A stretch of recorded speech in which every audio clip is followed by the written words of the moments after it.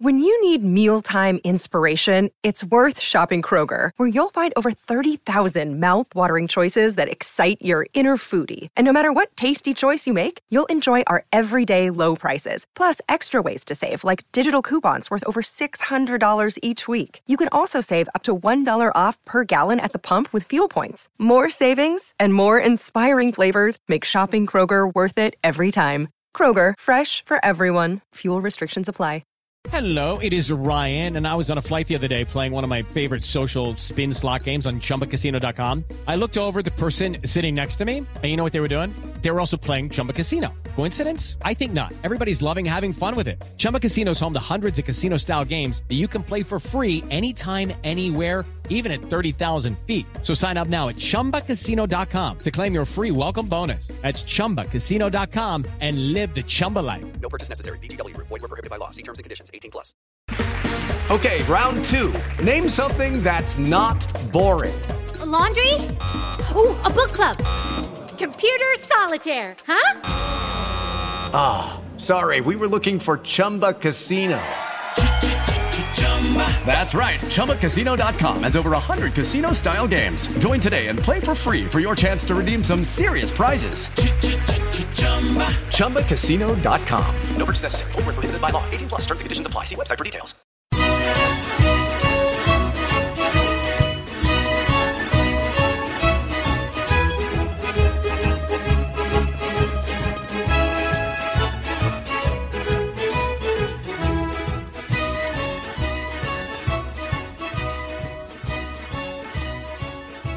Hello and welcome to another edition of the Forza Napoli Calcio podcast. This is a podcast devoted to Napoli, of course, but you don't have to be a Napoli fan to enjoy it.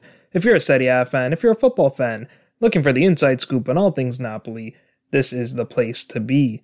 I'm your host, Joe Fischetti. Thank you, as always, for listening. We've got 4 parts for you today, but I'll keep them short so the episode isn't too long.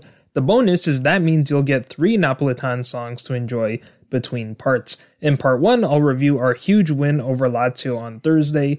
In part 2, we'll check in on the battle for Champions League qualification. In part 3, we'll review our latest Femminile match, which was on Sunday against Milan. And in part 4, I'll preview our match on Monday against Torino. So let's start with our massive 5-2 victory over Lazio on Thursday. We got goals from Lorenzo Insigne, who scored a brace, Matteo Politano, Dries Mertens, and Victor Osimhen.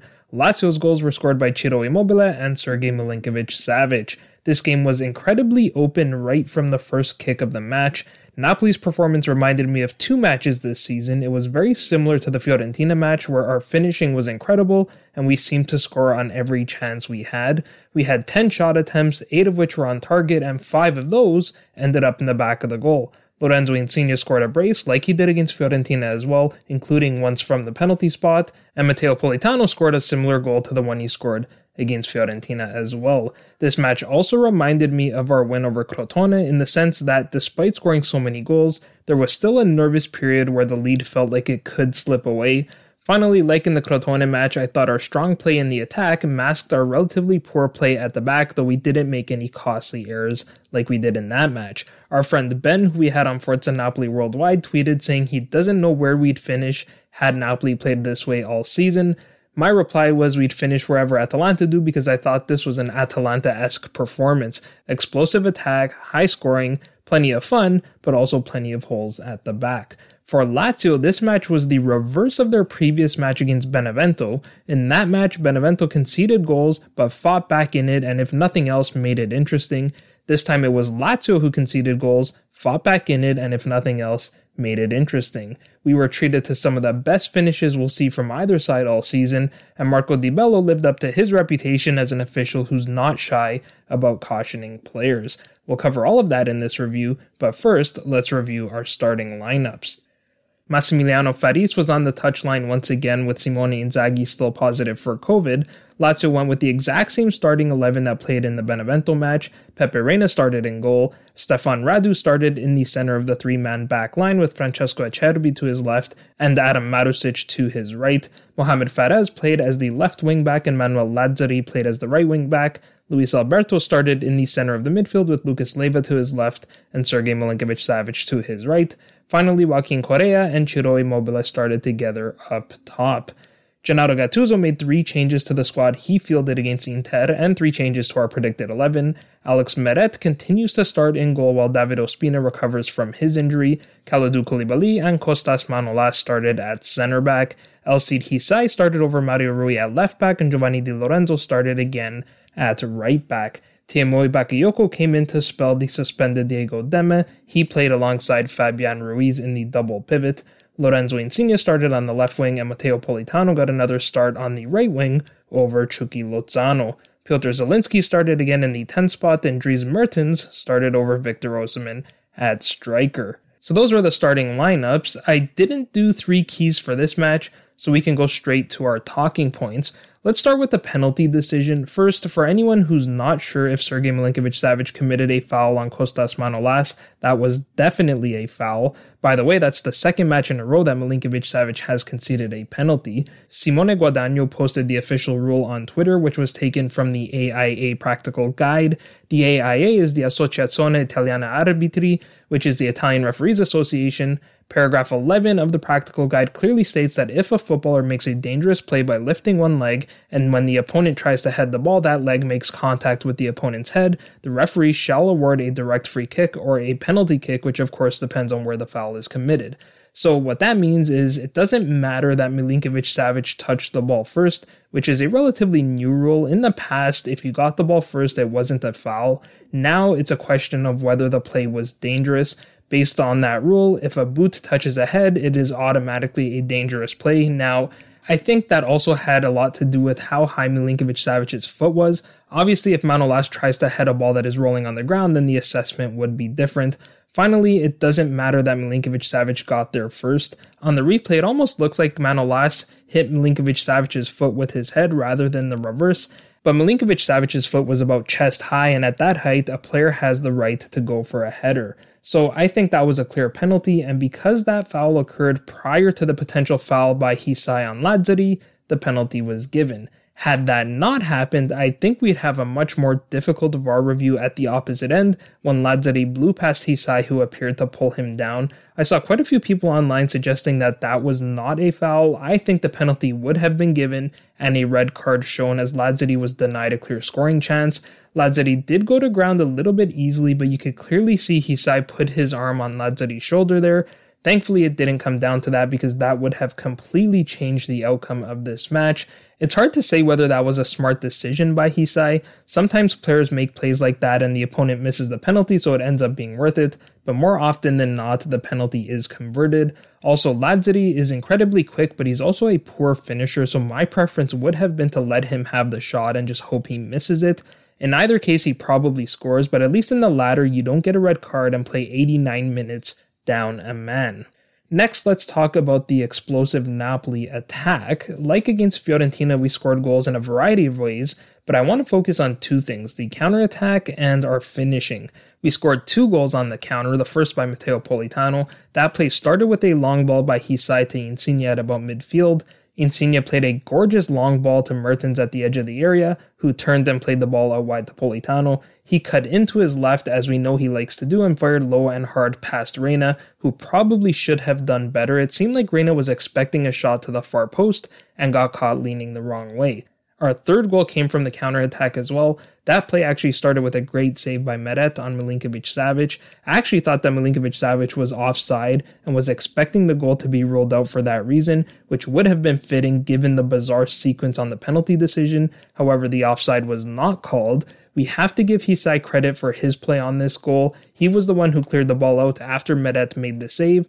Then he continued his run and Insigne returned the ball to him, and you could see that he was tempted to take the shot, but he wisely laid it off to his captain instead. Finally, there was that move that Insigne made to lose Leyva before that ridiculous chip over a helpless Pepe Reina. On most nights, that finish would have been the nicest. However, for me, Dries Mertens scored the goal of the night. First, you had the backheel turn from Zielinski on the throw-in to set up the cross. I thought Zielinski had another quiet match, but he has so much skill that he can produce a moment of brilliance like this just about at any point in time. The ball to Mertens at the top of the box was excellent as well, but the finish was something else. Mertens' technique was flawless, striking the ball on the volley. The level of difficulty on that play is through the roof, and as Tony Dorigo said on the broadcast, that wasn't luck, but 39 out of 40 times that ball misses the target. You almost never see a player put the ball into the roof of the goal from outside of the area. With that goal, Mertens tied Antonio Voyak for most goals scored for Napoli in Serie A. Initially, I thought that was the reason he shed some tears after the goal. As it turns out, Mertens' grandmother had passed away a week prior to the match. That is why he was crying, and that's who he was pointing to in the sky after he scored. Finally, you had Victor Osimhen with another brilliant finish to close out the match, just when it looked like Lazio might be coming back from a 4-goal deficit. I actually tweeted during the match that it was Gattuso who decided to start Politano over Lozano and Mertens for Osimhen. We love to hate on Gattuso when things don't go our way, but we don't seem to give him enough credit when they do. Yes, the players score great goals, but he still deserves credit for his player choices. Then shortly after I made that tweet, Lozano and Osimhen, who replaced Politano and Mertens, linked up to score the 5th goal. Quite frankly, as long as we're playing like this, I don't care who starts and I don't care who scores. I love all these players, and I think Osimhen and Lozano will both have important roles next season, and they both could end up being the starters. I don't think Lozano got enough credit for the play he made here, first for the tackle he made on Acerbi to win possession, and then for the quick ball in front of Osimhen. Osimhen's first touch wasn't great, but the finish was spectacular, and I love the joy when Osimhen scores. It's similar to when Mertens scores, and Lozano celebrated as if he had scored the goal himself. Moving on, I do want to touch briefly on Lazio's play because I don't think the scoreline was an accurate reflection of how this match went. Obviously, that penalty kick changed the complexion of the match. I thought Lazzari was causing us all kinds of problems early on in the match. He didn't ultimately get that penalty decision, but he did draw a yellow card on Kostas Manolas, which means Manolas will miss the match against Torino on Monday. You could make the argument that despite going into the break down 2-0, Lazio were the better side in the first half. I thought Lazio responded really well after the Politano goal, and if they weren't the better side for the entire first half, they were definitely the better side for the middle third of it. In the 19th minute, Joaquin Correa struck the upright after a lovely interplay with Milinkovic-Savic. Ciro Immobile had a chance a minute later after taking down Milinkovic-Savic's cross beautifully on his chest, but Politano made a great play to shield the ball from Immobile, and in the end nothing came of it. I thought we were definitely the better side in the second half though, but Lazio did have a very good 10-minute spell, during which they scored both of their goals. Ciro Immobile scored his 6th goal in his last 6 matches against us, so he scored in every game against us for the last 3 seasons. Had this game been played a week prior, Immobile might not have scored there, but he scored a brace against Benevento, which surely restored his confidence. That goal started with a poor giveaway by Zielinski in a dangerous area. Andreas Pereira played a gorgeous through ball to Immobile, who timed his perfectly. He took one touch before curling his shot around Meret to make the score 4-1. 5 minutes later, Milinkovic-Savic scored with a gorgeous free kick to the top corner. Meret did well to get across, and because he managed to get a hand on the ball, you couldn't help but feel like he could have done better. Milinkovic-Savic now has 8 goals and 10 assists on the season. We all love Zielinski, but I think it's down to Milinkovic-Savic and Inter's Nicolo Barella for the Best Midfielder in Serie A award. I'll close this review with a couple of quick hits. First, this wasn't Meret's best performance, but I don't think he was as bad as some people were suggesting after the match. He had a couple of nervous moments on the ball, but one of those 2 moments was caused by Insigne's indecision in front of his own goal. Meret did make that save that I mentioned that led to the 3rd goal, and he also made a very good punch on a Lazio corner kick in the dying seconds of the match. I thought Giovanni Di Lorenzo had another excellent match at the back. He's been phenomenal since we got back to playing once a week. I mentioned Matteo Politano. There were a few options to choose from, but he was my man of the match. I think Roberto Mancini needs to take a serious look at both Di Lorenzo and Politano because both are playing at a really high level right now. If I'm being honest though, I think Di Lorenzo is the only one who could get the call up. I think Politano deserves to be there, but he didn't get the call up for the last international break, which means he hasn't played at all with this squad. Finally, I was pleasantly surprised with the play of Timo Bakayoko, who was deputizing for Diego Demme. Other than that 15-minute spell in the first half where Lazio seemed to run through our midfield with ease, I thought Bakayoko played really well. Now maybe it's because I've lowered my expectations for him, but he didn't make any mistakes, and I thought he was very calm and assured on the ball. That will do for part 1. In part 2, we'll check in on the top of the table.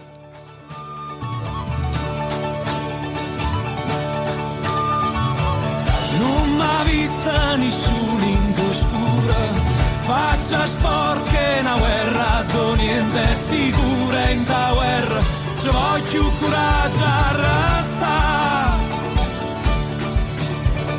Ma che sta Napoli e non è Africa, c'è coppa che non può sta ferma, guarda, noi cantammo, io stessa sola ci brucia e ci fa innamorare, e per quanto sto mare tempesti stanotte, te venga a cercare.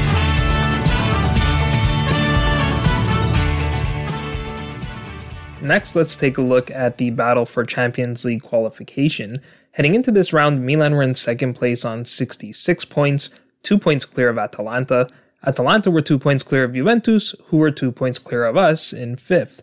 Lazio were hot on our heels, 2 points behind us with a game in hand, and Roma were theoretically still in the hunt in 7th place, 8 points back of Juve in the final Champions League spot. So let's start with Milan, who continue to struggle, losing 2-1 to Sassuolo. Hakan Çalhanoğlu opened the scoring for Milan, but a second-half brace from Giacomo Raspadori secured the 3 points for the Neroverdi. Theo Hernandez, Ismail Benacer, and Zlatan Ibrahimovic were all out injured for this match. Diogo Dalot, Suleijo Miete, and Rafael Leao started in their places. Meanwhile, Roberto De Zerbi made 5 changes. Domenico Berardi made his first start in 5 weeks, while Giacomo Ferrari and Manuel Locatelli returned from their voluntary quarantines. Neither side created much in the first half, but Milan opened the scoring at the half-hour mark. Alexis Salamaker switched the ball to Hakan on the left side of the area. Diogo Dalot played the overlap, which caused Mert Muldur to hesitate just enough to give Hakan the shot, and boy did he take it. He curled his shot around the outstretched Andrea Consili and into the top corner. I thought Dalot and Salamakers were both good in this match. Dalot made an excellent block on Berardi at the end of the half, and Salamakers had a decent effort stopped by Consili early in the second half. Sassuolo had 2 chances in the half, one at the start and one at the end. Jeremy Boga had a chance in the 13th minute after a clever backheel through ball from Filip Juricic, but Gigio Donnarumma got down to make the save. Then there was that Berardi chance at the end of the half. Consili was also excellent in this match. He made a similar save on Hakan in the 61st minute to keep the deficit at 1. A few minutes later, De Zerbi went to his bench, replacing Juricic with Hamid Traore, Muldur with Jeremy Toljan, and Gregoire Defrel with Raspadori. You probably know by now that if I'm reporting substitutes, it's probably because they made an impact. 2 of those substitutes combined to score the equalizer. In the 76th minute, Raspadori redirected Toljan's shot into the back of the goal. Then less than 10 minutes later, Raspadori put Sassuolo ahead. Berardi played Raspadori into the area. He made a gorgeous first touch to get around Fikayo Tomori before firing a shot across the face of the goal, off the upright, and in. That was his 4th of the season. Raspadori has really made the most of the time he's had to play since Caputo got hurt. As Patrick Kendrick said in the broadcast, you can see why Sassuolo loaned Gianluca Scamacca to Genoa, because Raspadori is such a talent. Sassuolo nearly added a third with another substitute, Lucas Hrazlin, charging down the left wing. His shot took a deflection, but Donnarumma managed to keep it out.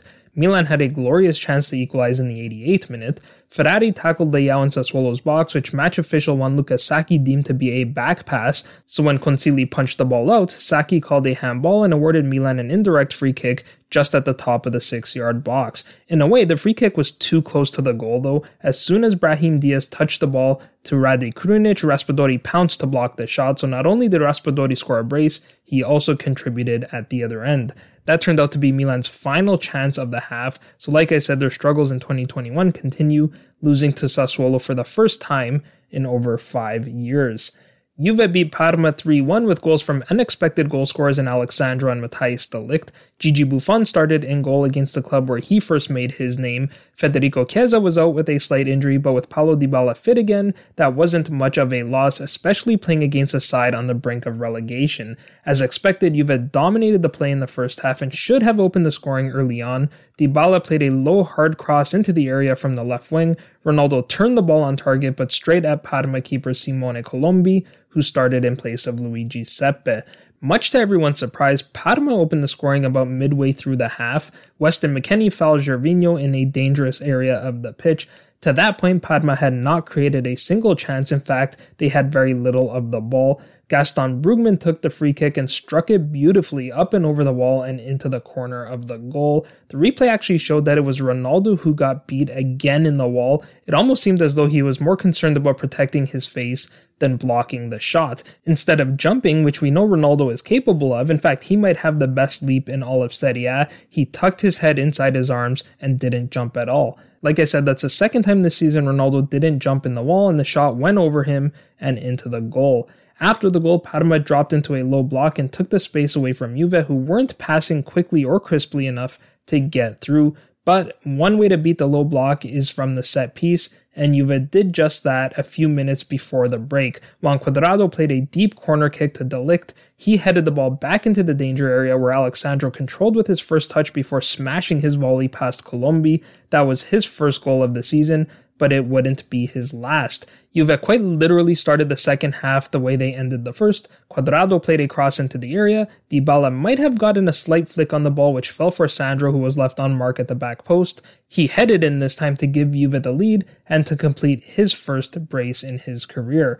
Parma didn't have many chances all match, but in the 64th minute they nearly equalized with a corner kick of their own. Giuseppe Pezzella was left completely unmarked in the area, and he beat Buffon with his header, but Artur was on the post and cleared the ball off the line. Only a few minutes later, Juve put the game away from yet another corner kick. Once again, Cuadrado played the corner, this time to Matthijs de Ligt at the near post. The Dutchman attacked the ball and flicked a beautiful header past Colombi to record his first goal of the campaign as well. Parma had a couple of chances late in the match from Jan Caramo and Mattia Bani, but once Juve went up by 2, this game was pretty much over. Atalanta drew Roma 1-1. Ruslan Malinovsky scored for Atalanta while Brian Cristante scored for Roma. Roma started a back three consisting entirely of former Atalanta players. Meanwhile, Riccardo Calafiori made his first league start for Roma. This match reminded me a bit of our match against Spezia early in the season. If you look at the stats, you could see that Atalanta were the better attacking side. They had 22 shot attempts, 9 of which were on target. Roma were giving Atalanta far too much space on the ball. If you had to criticize Atalanta, it would be for their finishing. They were creating excellent chances, but the quality of the finishing was poor. In the first half alone, Malinovsky, Duvan Zapata, Josip Ilicic, and Remo Freuler all had point-blank shots that they hit with a ton of power, but all were straight at goalkeeper Pau Lopez. What they needed to do was shoot low and across the face of the goal. Malinovsky did get one goal about midway through the first half though. Robin Gosens played an excellent low ball into the area through about 4 Roma players, and the finish from Malinovsky was much better than on those other chances I mentioned. He smashed his shot into the top corner. Meanwhile, Roma looked pretty dreadful, at least in the attack. They didn't get their first real chance until about an hour into the match when Henrik Mkhitaryan fired from the top of the box with his left foot, but the shot sailed over the bar. One thing you have to respect Atalanta for is staying true to their identity. They will never sit back and defend. Gasperini brought Luis Muriel in off the bench, looking to add a second goal, but it never came. While the issue in the first half was shooting straight at Lopez, the issue in the second half was not hitting the target. Both Christian Romero and Luis Muriel had excellent chances, but they couldn't hit the goal. The turning point of the match came in the 69th minute when Robin Gosens picked up a second yellow card for a late tackle on Jordan Berthoud. I don't think you could argue with either card, to be honest. The first came early in the second half for another late tackle on Rick Karsdorp. Only 5 minutes later, Brian Cristante equalized with a gorgeous strike from about 25 to 30 meters out. Atalanta literally moved out of the way to give him the shot, and Cristante took full advantage. Roma definitely made the most of having an extra man. Edin Dzeko nearly put Roma ahead in the 81st minute, but this time Pierluigi Golini made the save. Roger Ibanez also picked up 2 yellow cards in the 94th minute and conceded a free kick to Atalanta in a pretty dangerous area. Muriel took the free kick but put his shot over the bar, and this match ended 1-1. So this ended up being a huge round for us. Even Inter dropped points with a draw to Spezia, which really doesn't change anything for them. They're still going to win the Scudetto. But with Milan and Atalanta dropping points, we now have 4 teams competing for 3 Champions League positions, and they're all separated by only 3 points. Milan are still in second, but they're now only 1 point ahead of Atalanta and Juventus. We're now only 2 points behind both of them, but still in 5th. We've separated ourselves from Lazio, who are now 5 points back of us, but if they win their game in hand against Torino, they would be only 2 points behind us. They're definitely not out of the race with plenty of games to play, including a big one against Milan on the weekend. Roma are on 55 points, and they now need to be careful they don't lose their Europa League place, as Sassuolo are only 6 points back of them. So that will do for part 2. In part 3, we'll review our latest Femminile match. Il veut caminer pour le sky avec le calon, le ranch felon, le ranch felon.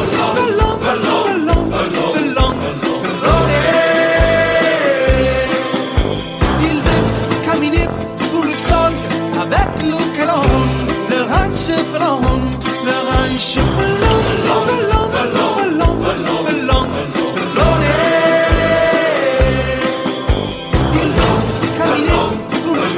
Résistance de l'ouvrage para défendre la vie, c'est perse de l'humanité qu'a défendu sous le massacre. Para filial de nerf. Il va caminer pour le sol avec le calon, le ranch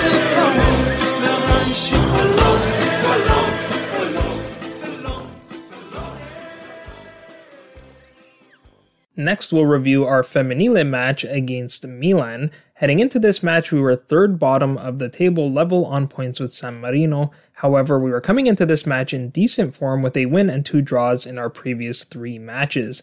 Milan were in fine form as well with 7 wins in their previous 8 Serie A matches. The sole loss was to the mighty Juventus, who are literally unbeatable. Juventus were a perfect 17-0-0 on the season heading into this round, while Milan were second with a record of 15-0-2. Unfortunately, Vivian Biel was not available for this match. In fact, she won't be available for the balance of the season. About a week before the match, she suffered a major knee injury in training. She required surgery to repair a torn ACL, MCL, and meniscus. Carminia Botta was called up to join the squad in Biel's place. So with that, let's get to the starting lineups. Milan lined up in a 3-5-2 with Maria Corenciova in goal. Laura Agard started in the center of the back 3 with Laura Fusetti at center left and Francesca Vitale at center right. Linda Tuceri-Cimina played at the left wing back and Valentina Bergamaschi played at the right wing back. Veronica Boquet started in the center of the midfield with Yui Hasegawa to her left and Refalo Jane to her right. Finally, Natasha Dowie and Valentina Giacinti started together up top. Alessandro Pistolesi made 2 changes to the squad that he fielded against Empoli, at least as far as personnel go. He also switched from a 4-3-3 to a 3-5-2, which was the formation that he used in the second half of the Empoli match. Paola Di Marino came back into the starting 11 to play in the center of the 3-woman back line. Guomi Arnaudottir played at center left and Alexandra Hune played at center right. Jenny Hjolman played as the left wing back and Federico Caffarata played as the right wing back. Sarah Houchet started in the center of the midfield with Emma Erico to her left and Eleonora Goldini to her right. Finally, Evi Popadinova returns from injury to start alongside Isotta Noki up top. So let's get to the match. We started out really positively with Caffarata winning a corner kick, followed by a near-perfect execution of the set piece. Noki played an outswinging cross to the near corner of the area. Houchet made the run and hit the ball on the volley. She didn't connect fully, but the shot lobbed into the far post and stayed out. Milan quickly responded and thought they went ahead only a few minutes later. Fusetti made a great run on the right wing. The ball eventually found Boquet in the middle of the field and she played a through ball to Downey. Dowie beat Tasselli, but the flag went up, so the score remained 0-0. You could see very early in the match that this Milan side is on a completely different level than we are. The way they pass the ball, their movement off the ball, their positioning were all excellent. Moments after the disallowed goal, Milan worked the ball around nicely before Hasegawa fired on target from distance, but Tasselli made the save. Tasselli was busy early on. In the 8th minute, she made another save, this time on Giacinti from a sharp angle. When we had the ball, Milan pressed high. They didn't give us any time on the ball, so we couldn't get organized. Instead, we were forced to either turn back or go long, and more often than not, when we did that, we gave the ball straight back to Milan. You sensed that it was only a matter of time before Milan got their goal, and that came in the 21st minute. Milan were a bit fortunate, but again, their build-up on the wing was excellent. Milan's one-touch passes were simply too good to stop. Fusetti played the ball down the line to Cimini, who immediately returned the ball to Fusetti. She played a one-touch pass to Agard on the line. Agard cut the ball into Giacinti in the center of the field. Giacinti played a through ball to Cimini, who had continued her run down the left wing. Cimini played a low cross into the area that should have been an easy interception for Tasselli, but the young keeper spilled the ball, and Bergamaschi was there to slot in the opening goal of the match. Milan doubled their lead only 4 minutes later. Boquete crossed the ball into the area. Tasselli punched the ball out, but straight to Hasegawa at the top of the box. She head over the keeper and into the back of the goal to make the score 2-0. Milan should have added a third after Bergamaschi blew past Yeoman on the right wing before playing a perfect cross to Dowie in front of the goal. Somehow the striker shot straight at Tasselli from only a few feet away, and the score remained 2-0. Milan did get a third just before the break though. Huchet turned the ball over to Cimini just outside the Napoli box. She squared to Giacinti in the area, whose shot was stopped by Tasselli. Unfortunately, the ball rebounded off of Dowie and ended up in the back of the goal. So if Milan wasn't good enough on their own, they certainly had luck on their side in this match as well. Milan took that 3-0 lead into the break. Pistolesi made 2 changes at the half, replacing Eriko with Lara Pedersen and Popadinova with Mariah Cameron. However, it didn't take long for Milan to add a fourth. Vitale crossed the ball into the area just out of the reach of Di Marino. Giacinti took the ball down brilliantly before firing past Tasselli to score her 17th goal of the season. Milan basically passed the ball around for the rest of the match. That Huchet shot in the opening minutes proved to be our best chance of the match, as this one finished 4-0. Pistolesi admitted after the match that Milan were far superior. He said we should and could have done more, but even if we were our best, Milan are superior. He also admitted to resting players ahead of our biggest game of the season against San Marino on May 1st. Speaking of which, we got a huge favor from Hellas Verona, who defeated San Marino 2-0, so despite the loss, we remain outside of the relegation zone. So that will do for part 3. In part 4, we'll preview our match on Monday against Torino.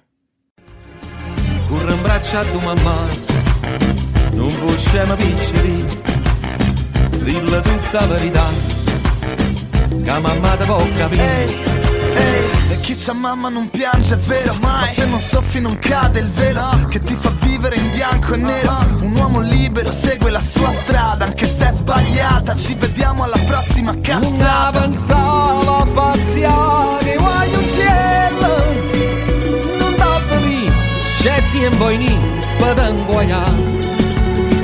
Chi desidereva quei modi di fare nobilitare, guardate la piccina. Casio dice a papà, non sono lo scemo di prima, chissà come va a finire. L'amore a 20 anni, ho solo 20 anni. E passa sotto a sto balcone, ma tu sei guaglione. Tu non conosci femmina, sei ancora così giovane. Tu sei guaglione che te mise in capo, va giù con pallone. Che donna di sti lacrime, a te non mi fa ridere. Un braccio a tua mamma, quei modi di fare nobilitare, non può scema piccoli, che sono le 6 di mattina, 6 di mattina. Dicono tutta verità, non sono lo scemo di prima, di che mamma te può capire. L'amore a 20 anni, ho solo 20 anni. In the final part, we'll preview our match on Monday against Torino. This is the first of 6 matches against clubs in the bottom half of the table. That does not mean this stretch will be easy though. 5 of the 6 teams are fighting for survival currently. Udinese is the highest ranked, currently on 36 points, which is 8 points clear of the relegation zone. We play them in round 36, so hopefully by then they have guaranteed themselves survival. Likewise, we play Fiorentina in the penultimate round of the season. They are currently on 33 points, so hopefully they too have guaranteed survival by then. The next 3 matches could be the most difficult. We have Torino followed by Cagliari and then Spezia. They are currently on 31 points, 28 points, and 33 points respectively. The matches against Torino and Cagliari will probably be the most difficult out of those 3. Torino are only 3 points clear of Cagliari, who sit in the final relegation spot. Torino do have a game in hand, but it's a tough match against a Lazio team who are still alive in the battle for the Champions League qualification spots, so Torino would have to consider any points in that match to be a bonus. The way things are going, I think Torino and Cagliari will both stay up, and Benevento will join Parma and Crotone on the way back down to Serie B. Benevento have only 1 win to go along with 7 draws in their last 16 matches. That's only 10 points from a possible 48, which quite frankly warrants relegation. Before that run, Benevento were sitting comfortably in 10th position, so this has been a collapse of epic proportions. I'm recording this segment on Saturday, just before Benevento hosts Udinese, so that's a massive match for both of those clubs. Back to this match though, Torino enter it in fine form, undefeated in their last 4. They stole points from Juventus with a 2-2 draw. Torino were actually leading that match before conceding the equalizer in the 79th minute. They followed that up with a massive win over Udinese, again a team they are competing with for survival. Then they took advantage of a Roma team playing on short rest after their second leg against Ajax in the Europa League. Torino won that match 3-1. Roma scored early in the match, but then Torino responded really well and fully deserved the 3 points there. Finally, Rolando Mandragora scored a beautiful goal to equalize against Cagliari in another massive match in the battle for survival. That match finished 1-1, and our friend David Ferrini did a great job calling that match. Of course, we are coming off a big win over Lazio, as we talked about in part 1. We're 7-2-1 in our last 10 matches, including wins over Milan, Roma, and Lazio, all teams we're battling with for Champions League qualification. The one loss was against Juventus, who's in that mix as well, and the 2 draws were against Sassuolo and Inter. So with that, let's get to the starting lineups. Davide Nicola lines up in a 3-5-2. Salvatore Sirigu should return in goal after missing Torino's previous 3 matches after contracting coronavirus while on international duty. Torino managed to get some good results with Vanja Milinkovic-Savic in goal, but at the same time, Torino probably could have taken all 3 points from Bologna had it not been for some poor goalkeeping by Milinkovic-Savic on Musa Barrow's goal. For the last 2 matches, Nicola has used a back 3 of Gleison Bremer, Armando Izzo, and Nicolas Nkulu. Bremer and Izzo play just about every game, while Nkulu has rotated with Alessandro Bongiorno and Lianco. That third choice really dictates where these players will line up. Nicola prefers to play Nkulu or Lianco out wide, so when they play, one of Bremer or Izzo will play in the middle. If Bongiorno plays, he will line up in the center of the back 3. Bremer would play center left, and Izzo would play center right. I think we'll see Christian Ansaldi at left wing back and Mergen Voivoda at right wing back. Neither played against Bologna, but I think that was to rest them during the midweek round. Prior to the Bologna match, they were starting quite regularly. Simone Verdi lines up in the center of the midfield, which allows him to get forward and play as a trequartista in the attack. Rolando Mandragora and one of Thomas Rincon or Sasha Lukic will round out the midfield. Mandragora has been phenomenal this season since he joined from Udinese. He's one of 2 Napolitan players in this Torino squad, the other being Armando Izzo. He scored a gorgeous goal against Bologna. If you haven't seen that, definitely check it out. It's great to see Mandragora playing well. He's only 23 years old, but a lot of people wrote him off after he sustained a season-ending knee injury last season. As far as the other midfield spot goes, I'm going to go with Rincon to get the start. Finally, we should see Andrea Bellotti and Antonio Sanabria start together up top. Sanabria will be well rested after playing only the final 20 minutes against Bologna. He's been excellent since joining from Real Betis. He has 5 goals in 8 appearances for the Granata. For Napoli, Gattuso will line up in the 4-2-3-1 with Alex Meret in goal. Kalidou Koulibaly will start at center back. Kostas Manolas is suspended for this match due to yellow card accumulation, so I think we're going to see Amir Rahmani step in here. We saw Gattuso replace Manolas with Rahmani against Lazio, which is a pretty strong indication that Rahmani is now ahead of Maksimovic. I think Gattuso used Rahmani there to give him a few minutes, knowing he would have to start the Torino game. Left back is always one of the most difficult positions to predict. Lately, it seems like Gattuso has been alternating between Alcide Hysaj and Mario Rui, which suggests that Mario Rui will start this one. There's never any doubt at right back. That spot is owned by Giovanni Di Lorenzo. Diego Demme returns from his suspension, so he'll line up with Fabian Ruiz in the double pivot. Finally, I think we'll see the same front four that we saw against Lazio. Lorenzo Insigne will line up on the left wing, Matteo Politano on the right wing, Piotr Zielinski in the 10th spot, and Dries Mertens at striker. I was surprised Gattuso started Politano and Mertens against Lazio, but he probably wanted Politano for the form that he's in at the moment, and Mertens for his experience. So those are our starting lineups. Next, let's get to our 3 keys to the match. Our first key to the match is that we need to be creative in the midfield. As we know, Torino play in a low block, like we saw against Inter, that really negates Osimhen's weapons. Inter didn't even play in a low block, they played in a mid block, and that still pretty much took him out of the game. That means we'll need to beat Torino with our passing and our movement off the ball, which is partly why I think we'll see Mertens start over Osimhen in this match. Osimhen is a more traditional striker, but in a match like this, we can only really use him for his height with crosses from the wings, and he's not particularly good in the air either. Mertens, on the other hand, can interchange positions with Zielinski in the center of the midfield. He often swaps positions with the Insigne as well, where Mertens will shift out wide and Insigne will drift into the middle. I think Gattuso recognizes that we need to focus on passing the ball because much of the training session on Saturday was focused on passing drills. We can also expect to see our fullbacks get forward to support the attack, whether it's Mario Rui or LCT Sai at left back. You will see the left back overlapping with the Insigne on the left wing. Likewise, if Politano starts, we can expect to see Di Lorenzo overlap on the right wing. That's an argument for starting Politano over Lozano as well. Like Osimhen, it will be very difficult to take advantage of Lozano's pace with Torino sitting deep. Of course, with our fullbacks getting forward, we need to watch out for the counterattack, which is our second key to the match. As is the case for pretty much every match, we need to be careful not to get caught on the counterattack with our fullbacks getting forward. In fairness, we've been much better at defending the counterattack in the second half of the season than we were in the first half. Stopping Torino really amounts to stopping three players: Belotti, Sanabria, and Verdi. They've combined to score 20 of Torino's 46 goals, so they do get goals from a variety of different players. Simone Zaza is second in the team with 7 goals, so he's a bit of a super sub. 46 goals scored is more than any other team in the bottom half of the table. Belotti and Verdi lead the team in assists as well with 7 and 5 respectively. Finally, Sanabria has a knack for scoring in big matches. Of the 5 goals he scored this season, 1 was against Inter, another was against Juventus, and yet another was against Roma. So Rachmani will have a big opportunity to show his worth here, with Koulibaly likely to be marking Belotti. Our final key to the match is we need to play our game. I was originally going to make this key that we have to finish our chances. That was certainly a big issue in our previous match against Torino. We took 15 shot attempts in that match, but we only hit the target with 6 of them.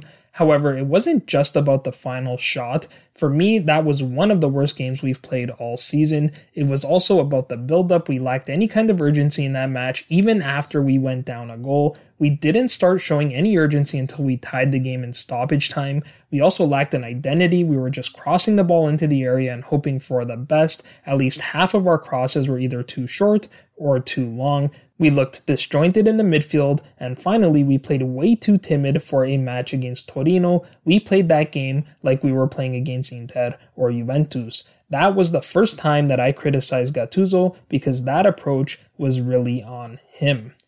The head official for this match is Paolo Valeri. He's officiated 24 Napoli games dating back to 2008. We have a record of 15 wins, 5 draws, and 4 losses in those matches, but it hasn't been great lately. He did officiate the 2-0 win over Sampdoria, but prior to that he did the 3-1 loss to Milan and the 1-1 draw to Torino in the first meeting. Valeri's assistants will be Stefano Del Giovanni and Davide Imperiale. The fourth official is Francesco Forno, and Gianluca Aureliano is on the VAR, assisted by Dario Ceccioni.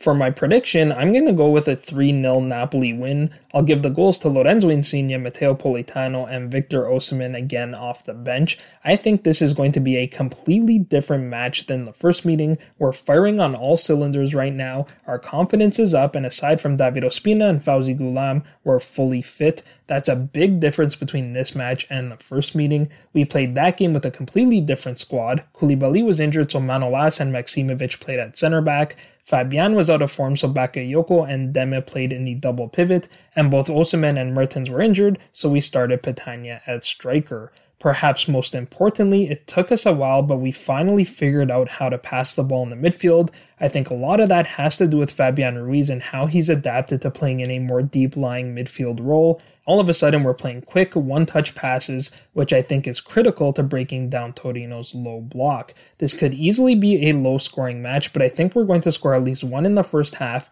which will make the game more open. Torino will have to seek out an equalizer, which means we'll have opportunities to score on the counter. If that's the case, I think there will be a lot more space to play with in the second half, and that's why I have Osimhen scoring the third.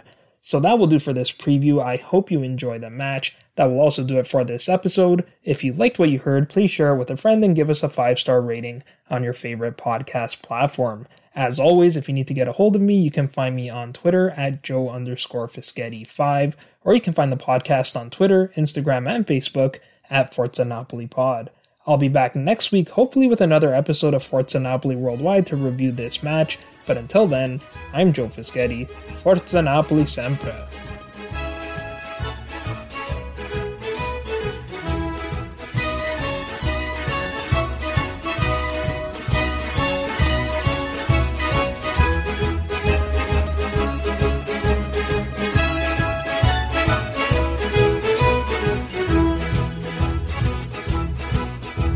Ai sera nani nemere sagliette tu sai adò stu cuore ingrato chiudi spiette famelo un po' adò lo fuoco coce ma si fuie e lascia sta e non te corri appresso non te sfruie sulla guarda Yamma, yamma, yamma, yamma, yamma, yamma, yamma, yamma, curi, curi, curi, cura, curi, curi, curi, cura. Yamma, yamma, curi, curi, curi, cura.